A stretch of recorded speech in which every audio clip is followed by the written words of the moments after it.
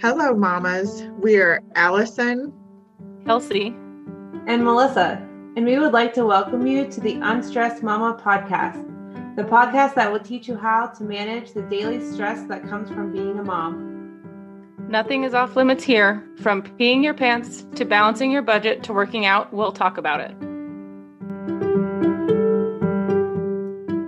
Today we have with us a special guest, Erica Threet, who is a child sleep expert.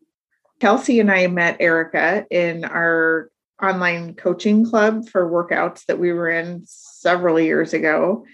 And so we have known her virtually for 4 or 5 years now. We invited her here because getting our kids to sleep plays a major role in how much stress is in our lives as moms.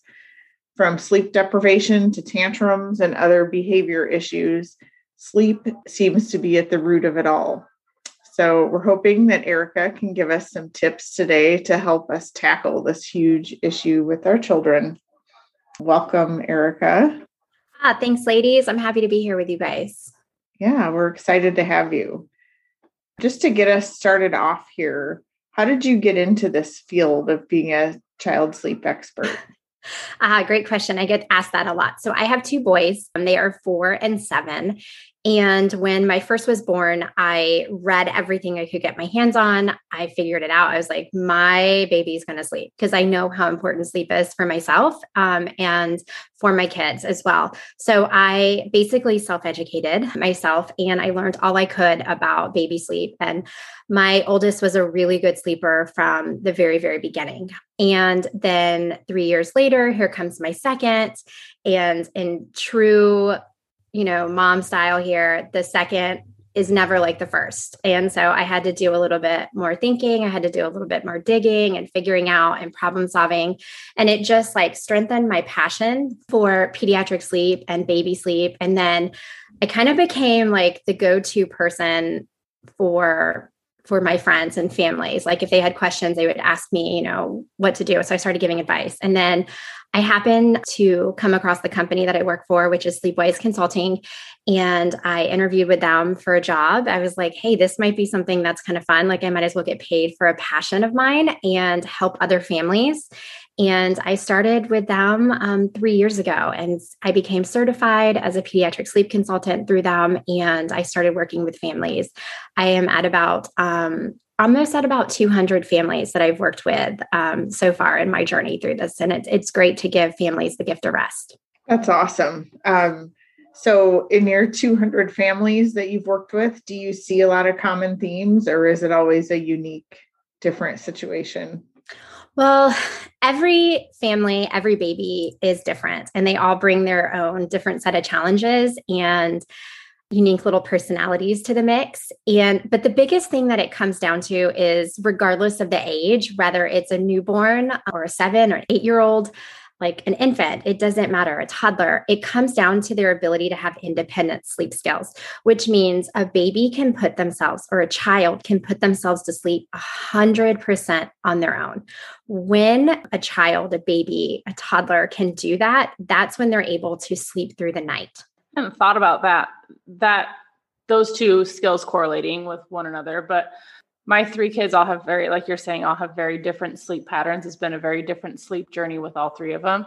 But my best, easiest sleep situation with my kids was my third. And we did work on that skill very first with her. Not very first, but a lot sooner than we did with my other boys, that she could put herself to sleep just about anywhere we go. Obviously, if there's stuff to play with, that doesn't work so well for her. And she's old enough that the pack and play isn't a good situation for her anymore, but she's not quite old enough to sleep in a bed when we go traveling. But at home, I lay her down and she'll put herself to sleep. And she has slept through the night since we put her in her own room. That's awesome. She was almost 1. And so I never put those two and two together with being able to go to sleep and sleeping through the night. My boys have always struggled with both of those 2 things, and they still struggle with it at 4 and 6. And so I would never have considered those as being that related. Yes. And the quote unquote problem, I don't like to say problem, but what happens is if our babies or our children, if they are dependent on something external to go to sleep, so rocking, feeding, a pacifier, holding, rubbing their back, with our toddlers, it's usually sitting in the room with them, laying in bed with them. If they are reliant on that, something external to fall asleep, what happens is in the middle of the night, when they naturally wake up, they need that same thing to put themselves back to sleep in the middle of the night. Like they can't, if they're feeding to sleep at bedtime, when they wake up in the middle of the night, they can't go back to sleep without feeding to sleep. So that's where a lot of times families will say like, oh my gosh, my baby's up eating 4 or 5 times in the middle of the night. It's not because they're hungry. It's because they just need that little bit of comfort in order to go back to sleep. Same thing with our toddlers. We fall asleep in their bed with them, and then they wake up in the middle of the night. They look around. They're like, oh, mom's not here. I fell asleep with mom in the bed with me. And then what happens? They get up and they come find mom, and you have to come back in here and lay in the room with them until they fall asleep. And that this cycle continues and continues. So when they can do it by themselves at bedtime, they can do it in the middle of the night. So if you have, I'll just jump in with a question. If you have a toddler, so like my 4 and 6-year-old, you don't have to be in bed with them. And maybe it's not even for sleep purposes, but a lot of times will stay in their room. And in my mind, it's actually to keep them from playing. Cause if I like leave, I hear them like running around their room for like hours. So a lot of times I'm just staying there long enough that they will stay in bed. Cause as soon as they close their eyes, they go to sleep. And I actually like sit by the door. So I'm not even close to their bed. But if you've got somebody who does like lay down with their toddler every night or is giving some of that external support, I know it varies from kid to kid and family to family, but is there like a good way to start transitioning away from that to kind of help support those sleep patterns so that they can start sleeping better on their own? Yeah. With our toddlers specifically, because toddlers look completely different than infants, as we all know as parents. But with our toddlers, it's all about understanding toddler development and how they thrive on consistency, routine, and structure. So when we are working with our toddlers, when I work with a toddler family specifically, we really focus on those expectations that are around bedtime. So laying out some bedtime rules, such as we stay in our bed, we're quiet, we stay in our bed all night, and we stay in our bed until our clock turns green in the morning. So having these 4 rules for them and really being firm and consistent with the way that you respond when your child doesn't adhere to those rules. So finding that consistent boundary, finding that consistent structure and routine around the situation, and then that consistent reinforcement and the way that you respond to it is how you can kind of start to implement and help your toddler learn how to sleep by themselves. The other thing is like you can just start gradually kind of pulling yourself out of the room and responding in the same way every time. So you said clock turns green. Are you talking about those like okay to wake type clocks? Yeah. And a toddler clock is one of my best little secrets for toddlers. So an okay to wake clock, the hatch is a great one. A lot of families will have the hatch for infants, but you can use it with your toddlers as well. Like even the Kindle Echo, like the kid one, those are all great because what you do is you set the time that it's okay for your child to get up in the morning, and then it turns green at that time. And then your little one knows like, okay, it's time to get up and start my day. That helps with those early morning wakings that happen with toddlers a lot. Do you recommend keeping the time the same? So like if you're going to start this routine with a toddler, even on the weekends when you don't have to. So like for our house during the school year, we have to leave the house by 7:30, which means we have to be getting toddlers up around 7 or 6:45, depending on the day. Do you recommend maintaining that time on the weekends as well? Or is it okay to kind of switch back and forth between like a weekend schedule and a weekday schedule? And then I know Allison, this kind of leads into your summer question as well. Yeah, we definitely want to stick to as close to the same time as possible. The reason is what happens is we're setting our little ones' circadian rhythm. So their body naturally wakes at the same time. Like think about yourself. Like it doesn't matter if it's the weekend or you're on vacation or a weekday, like you still kind of wake within like the same 30-minute window.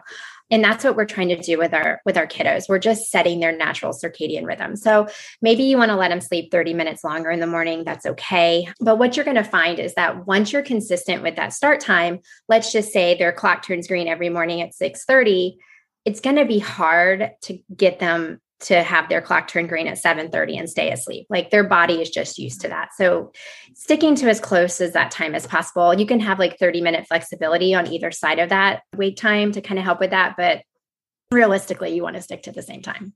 You're kind of setting them up to be more successful if you keep the time the same, right? Yes.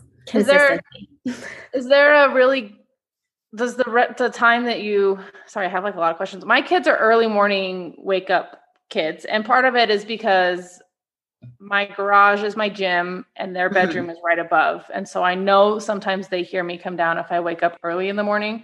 And I don't mind if they want to, because they come down and work out with me. So it's not bad, but I also don't love that they wake up at 5:00 in the morning. Sometimes that seems too early, in my opinion, for a 6-year-old. Is there like a general recommendation of times you try to recommend getting your kids into?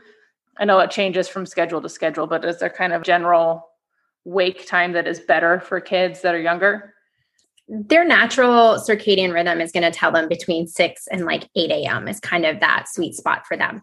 So this question, really and truly, the answer is it depends. You kind of have to kind of work backwards. So think about how much sleep your child needs. Every baby is different. Some kiddos need more sleep. Some kiddos need less sleep, just based on biologically. So once you figure out, okay, my toddler needs 13 hours of sleep in a 24-hour period.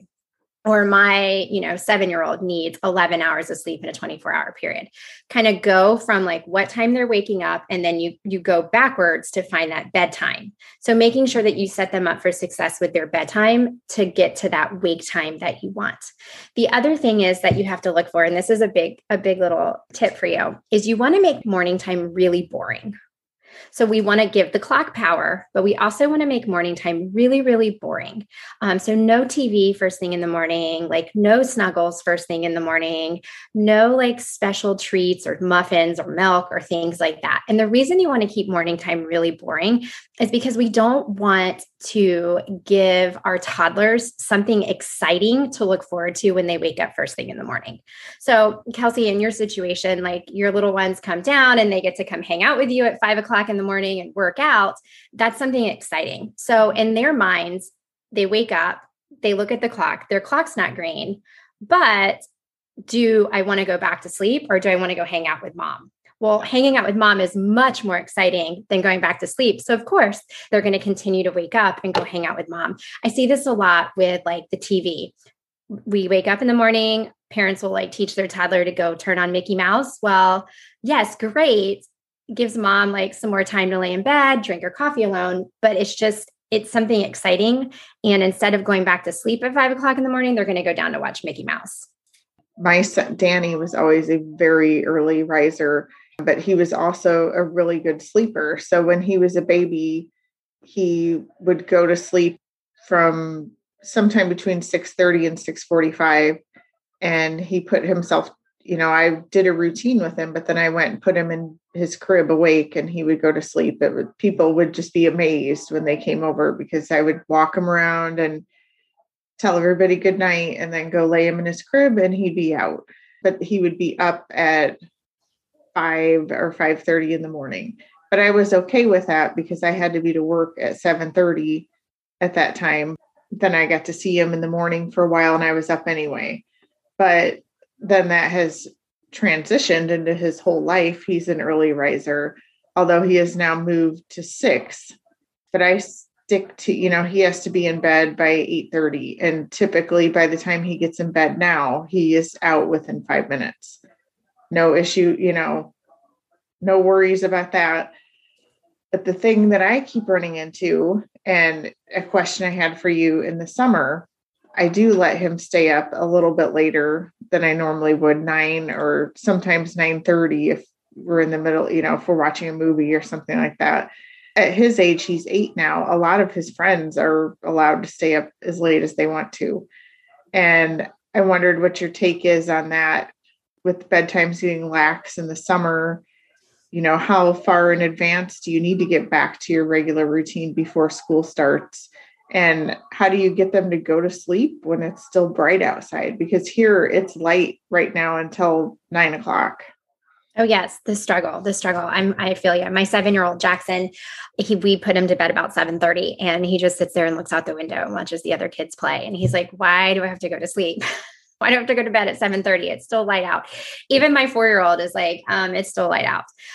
Yes, you can definitely have some flexibility. It's absolutely okay to have flexibility in the summer. I always say like 80-20, 80% of the time, try to stick to your normal routines, try to stick to your normal schedule.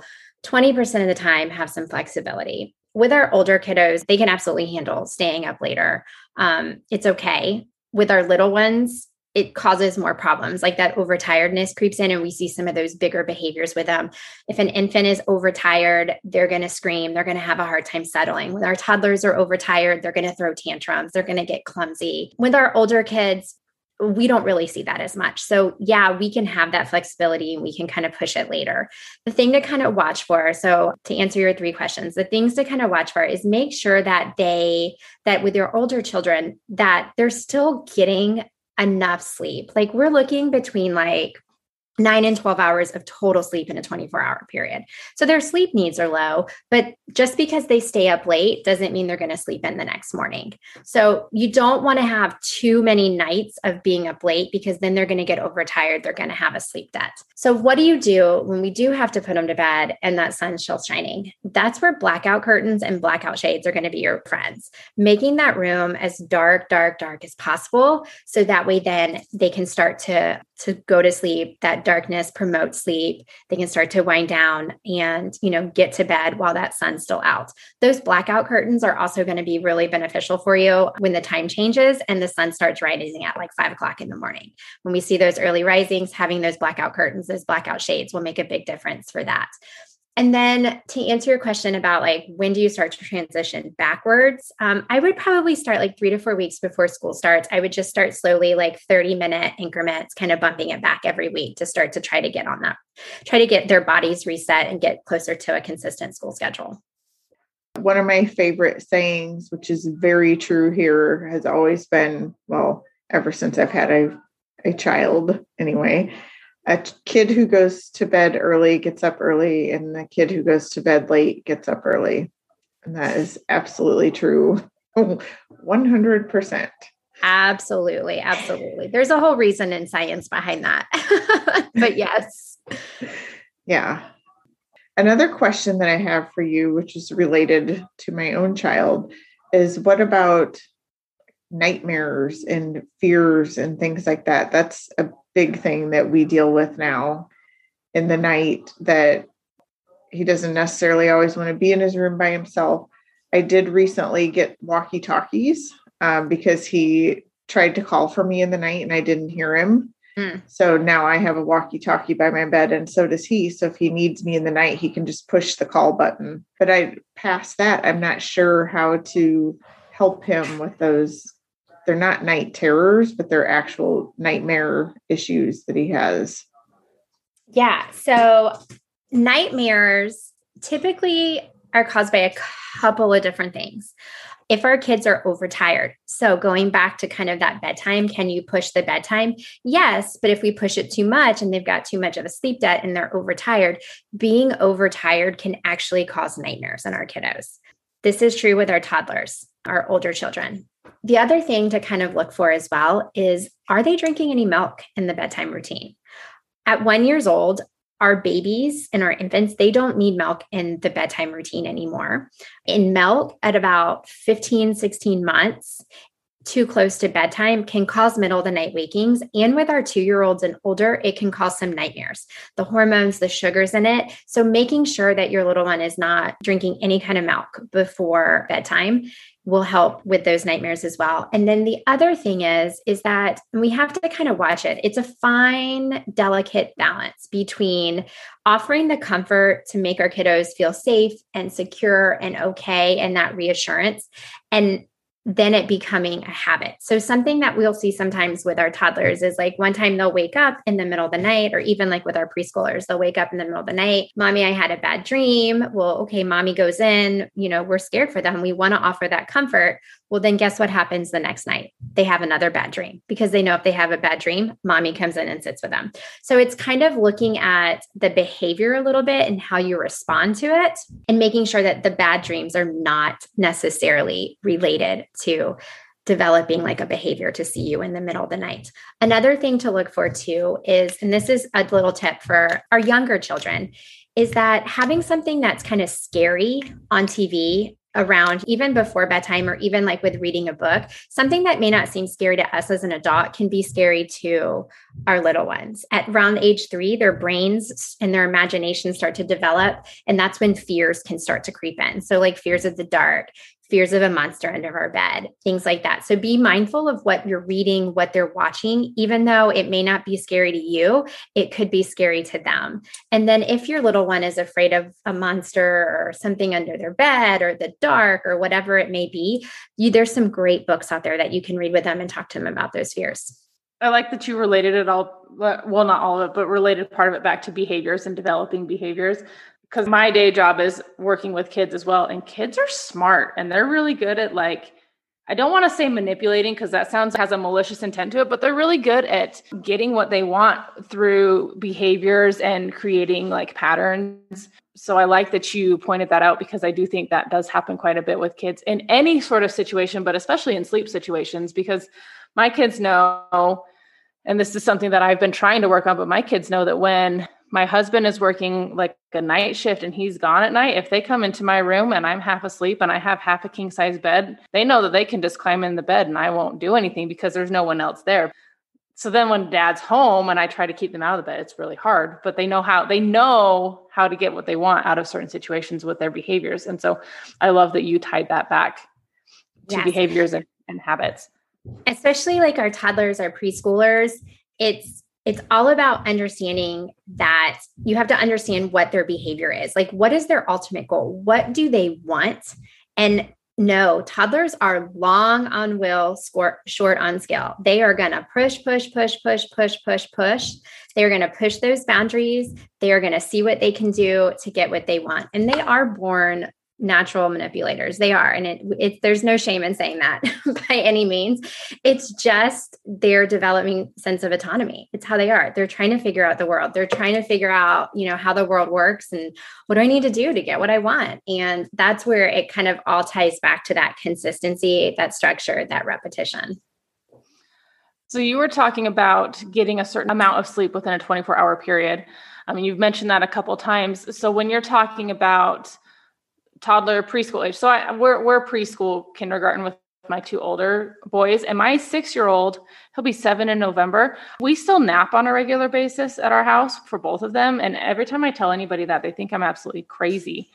But there's a lot of reasons that I continue to push it for both of them, because I feel like it's necessary, especially where we do have like early wake ups at our house.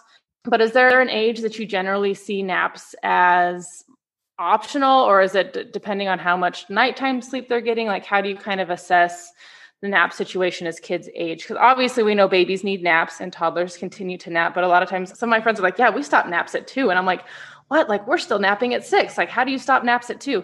So I'm just curious kind of what your thoughts are on naps and when they are appropriate and when you need to kind of start moving away from them. Yeah, no, great question. So once again, this answer depends. It's tricky. What I always say is, if it's working for you and working for your family, then don't change it. If it's causing a problem or there's something going on, then that's when we kind of need to fix it. So if naps are working for you and your family, great. If you don't like the situation, then we can change it. But to get kind of specific and answer your question, what happens at 2 is that a lot of 2-year-olds will start fighting their naps. They're testing their boundaries. Why do I want to go to sleep when I can get to play?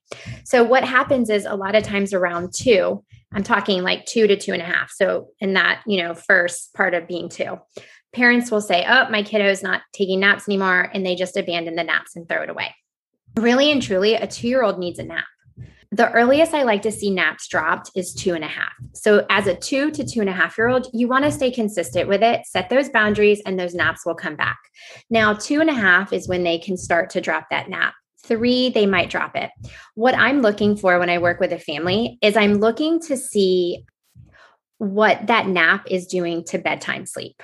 So if they're taking a 2-hour nap in the middle of the day and we're putting them to bed at like say 7, 8 o'clock, and it's taking them an hour to fall asleep, then I know I need to either cut that nap back or we need to start looking at dropping it. If it starts to impact the amount of overnight sleep they're getting, where they're having early morning wakings or things like that, then I know I need to kind of pull that nap back.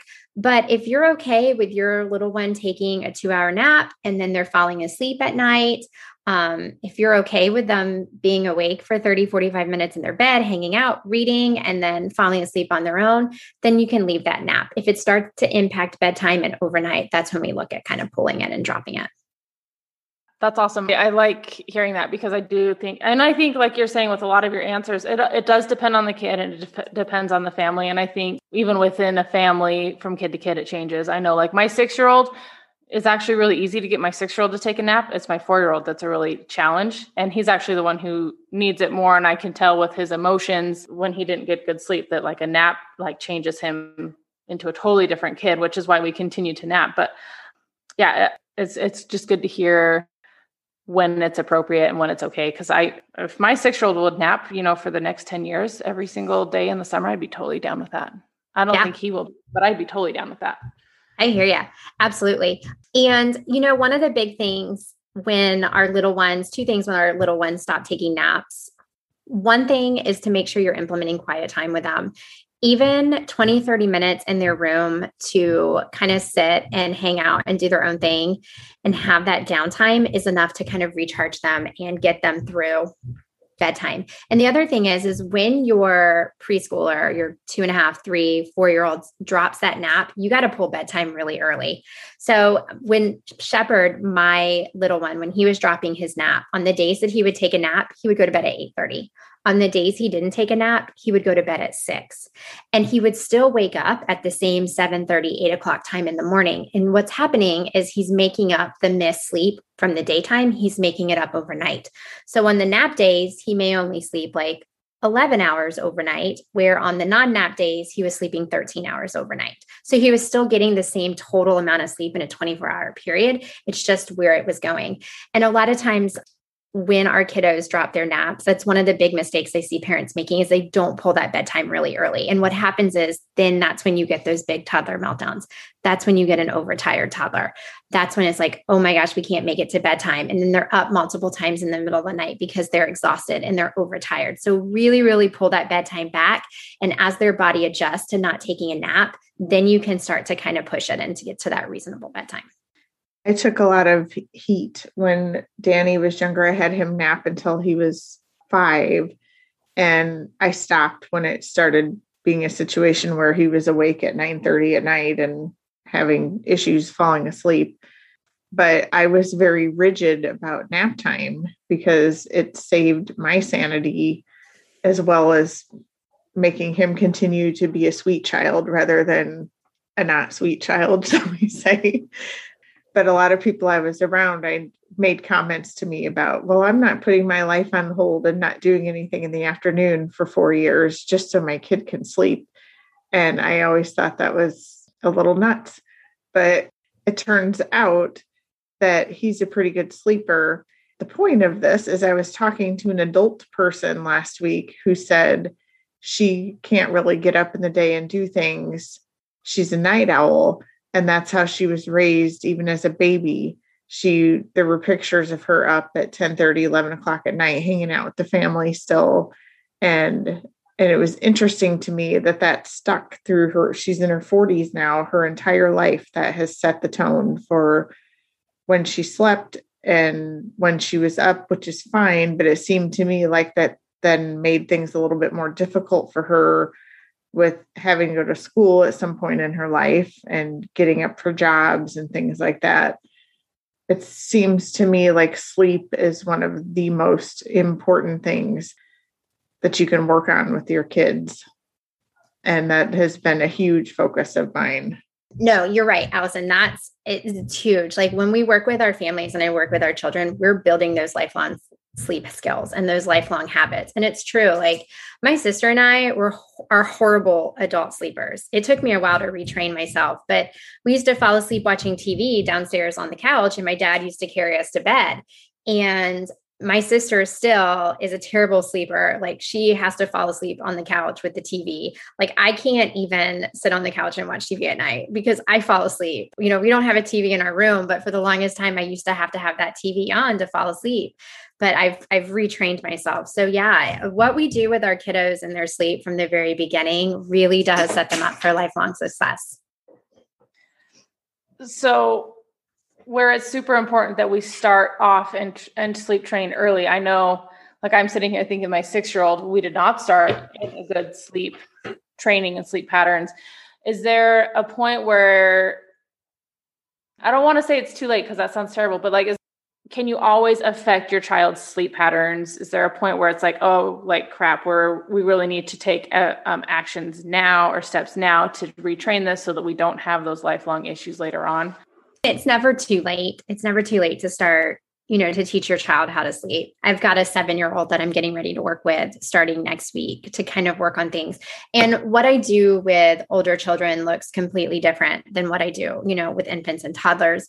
But it's just about creating the confidence and giving them the skills to know that they can do it by themselves. And that's a big one with our kiddos. A lot of times, if they think like, I can't go to sleep unless mom is in the room with me, or I can't go to sleep unless I have that TV on, they're going to continue to need that. So it's just about supporting them, giving them the skills, giving them the confidence to be able to do it so that they can learn to do it by themselves.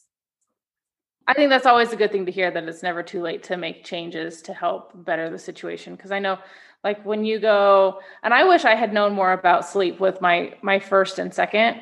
I think finally by the third time around, I started to, okay, we got to do something about this. Both the first and second, I could have really used a lot of this information of sleep training and working on getting kids to sleep on their own, all that kind of stuff. My first two, it was a really hard situation. I didn't realize that there was things like sleep consultants. I didn't realize that was even a thing. And it may not have been that big of a thing 6 years ago. I don't know, because I just wasn't aware. I don't know how much sleep consulting and sleep training was happening, 6 years ago. But I think it would have changed how we got through, those newborn, early toddler years if we had, learned a little bit more about sleep training and sleep patterns and stuff like that with our kids. Yeah, there's so much information out there. And I feel like in the last few years, there's been more exposure to it. And I mean, there's such a wide spectrum on sleep training and what to do, what methods to do, what to use. So many people are like judging, whether or not you should sleep train or not sleep train. And my biggest thing is, I always say, is if it's working for your family, if what you're doing is working for your family, great, stick with it. If you want to change and it's not working anymore, then I can help you. And that's what I do. Like, I'm not here to judge families. Like, if you want to co-sleep and that's working for you, go ahead and co-sleep. If you're good with sleeping in your toddler's bed and that's what you want to do, go for it. But if you don't want to do that anymore, like, I gotcha. I can help you. Toddler beds are not comfortable. No. I mean, maybe there's people out there who always wanted a princess bed and they didn't get one when they were a kid. So now they have their chance. Yes. Race car beds. Yeah. Right. Like, I don't know anything about a princess bed. Right. Me either. One of the things I was thinking of, I browse your Instagram occasionally and love to see the tips. When Danny was a baby, I had a book that was The Happiest Baby's Guide to Good Sleep. And that's what I based all of my stuff on. And it was interesting because my mom, her tips were similar to that. And she never read any books or did anything. She just kind of naturally knew that.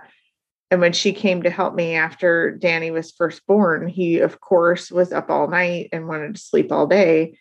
And I had no idea what to do about that. And I had had a cesarean and I was all miserable and tired and whatever. And the first thing she did when she showed up like 4 days after he was born, I had him sleeping in his bedroom where it was dark in the daytime. And she said, "Oh, no, he can sleep, but bring him out here and put him on the table in the sunshine and keep him out here in the bright light and make noise and do whatever you're going to, don't be quiet, because otherwise he is going to continue thinking that's an okay time to sleep." And that did work. But it took like 12 weeks before he got turned around. But it's interesting to see. I think just the other day you gave that similar tip to keep them out in the sunshine or something, infant newborns in the daytime. So I love seeing the common sense things rolled in here and different approaches, because I know a lot of people are really against cry it out, and they resist any kind of sleep training because they think they're going to have to be mean to their kids, but that's not true. There's so many different approaches and things that you can do that are common sense when you find out about them, but you don't necessarily think of that on your own. Right. And that's so true. Like as moms, and I mean, we can all remember 7 years ago, 9 years ago, when we were first time moms, like we basically do whatever it takes to survive. And we don't realize, what we're doing. We're just getting by. We're just surviving. As first time moms, like we all just kind of do what we can to get by. And we don't know, we don't understand sometimes, what we're doing, and we're just surviving. And then what we're doing is no longer working for us. But Allison, you hit on something that I kind of wanted to address. A big misconception in the sleep training world is that what I do is tell you just to leave your baby to cry it out. So sleep training gets a really bad rap because so many people think sleep training equals cry it out. Well, the truth is that the cry it out method is one form of sleep training. And when you do cry it out, you're not looking at the bigger picture. You're basically just putting your baby down. You're not changing anything, and you're just letting them cry until they, fall asleep on their own.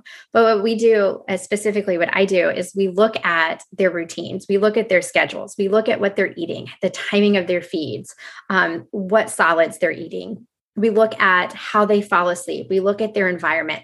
We make changes to all of those things, and then we support our babies through that process. Yes, as we're teaching our babies how to go to sleep on their own for the first time, yes, they're going to cry. Crying is how your baby communicates. Like we can't be afraid of hearing our babies cry because that's the only way they know how to communicate with us. So when I'm working with my family on that first night, I always tell them, your baby's going to cry. They're going to be okay. You're going to be there to support them.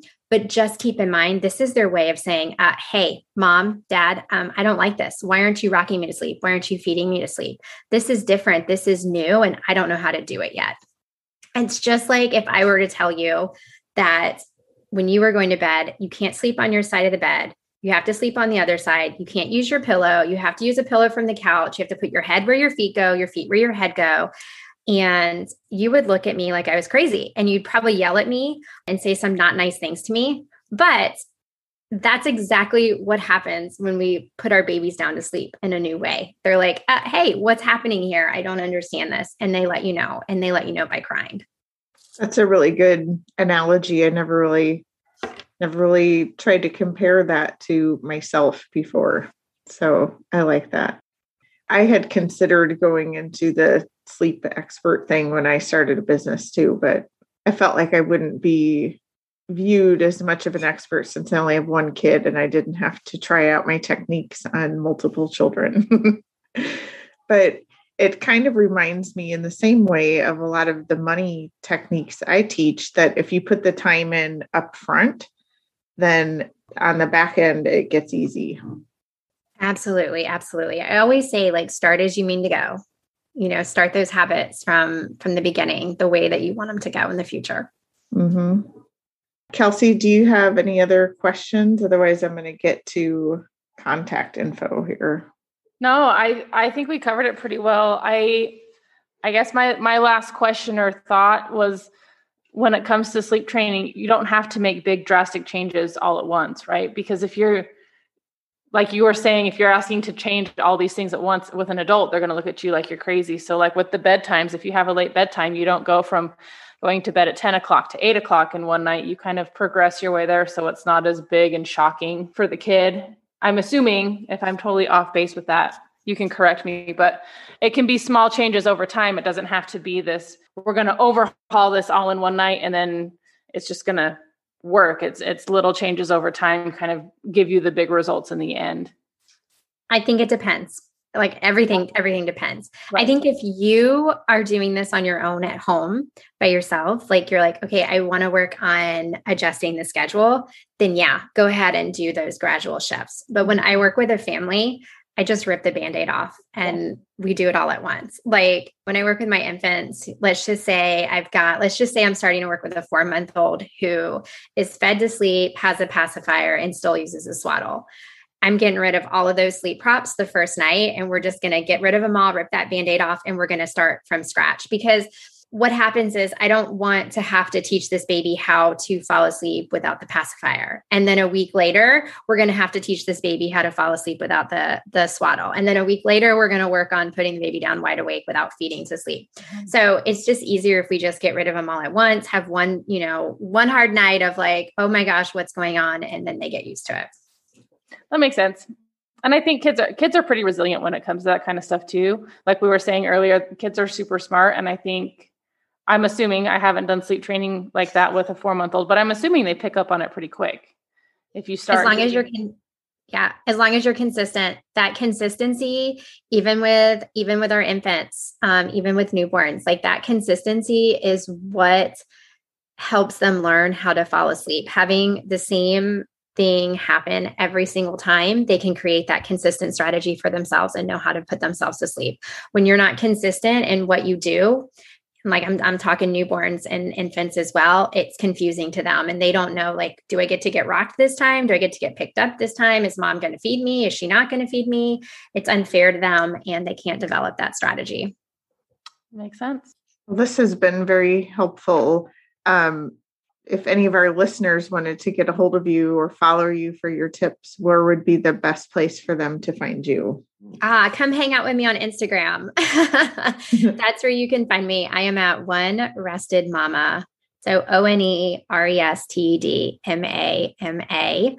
And I just come say hi in my DMs, tell me that you found me here and follow along for tips if you have questions. And then if you're curious about what it would be like to work with me, you have questions about your little ones, there's a link in my bio that you can click and you can schedule a free 15-minute call. And we'll talk about, what's going on, how I can help you and how I can support you through this process and teaching your little one how to get better sleep. And as I've said several times through here, remember, if it's working for you, great. If it's not working for you anymore and you want to change it up, I can help you. I can help you make those changes and I can support you through that process. Awesome. Thank you so much for coming. Before we let you go, we have our 3 guest questions to ask you that we ask everybody. And I'm curious to hear your answers because for the first one, we get the same answer a lot. And that is, what is your favorite drink? Oh, my favorite drink is coffee. Okay. Coffee. I actually, from like an alcohol standpoint, I don't drink. So I typically drink like maybe 4 things, like coffee, iced tea, water, and like sparkling water.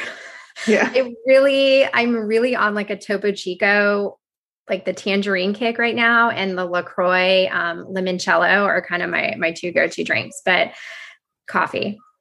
Right. Absolutely. That's usually the answer. Yeah. Coffee or water. There we go. Mm-hmm. We haven't had any big drinker guests on yet, I guess.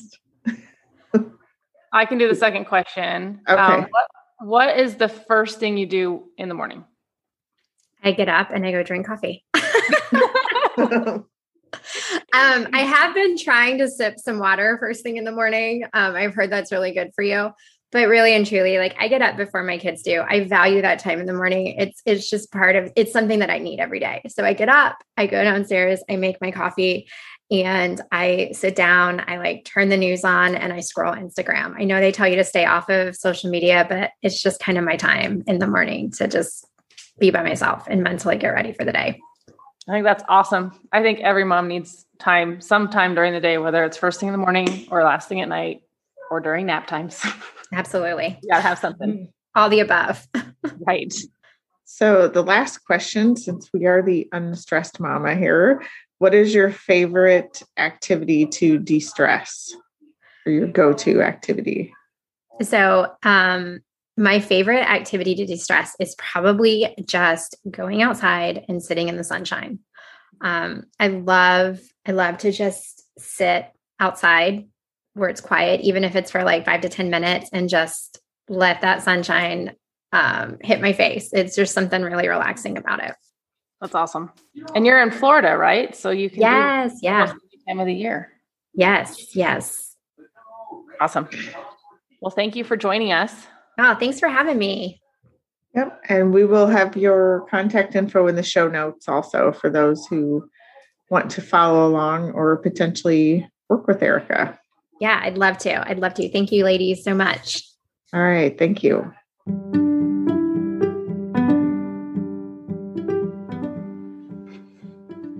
The Unstressed Mama podcast is brought to you by Allison Rodden, Kelsey Decker, and Melissa Sorobi.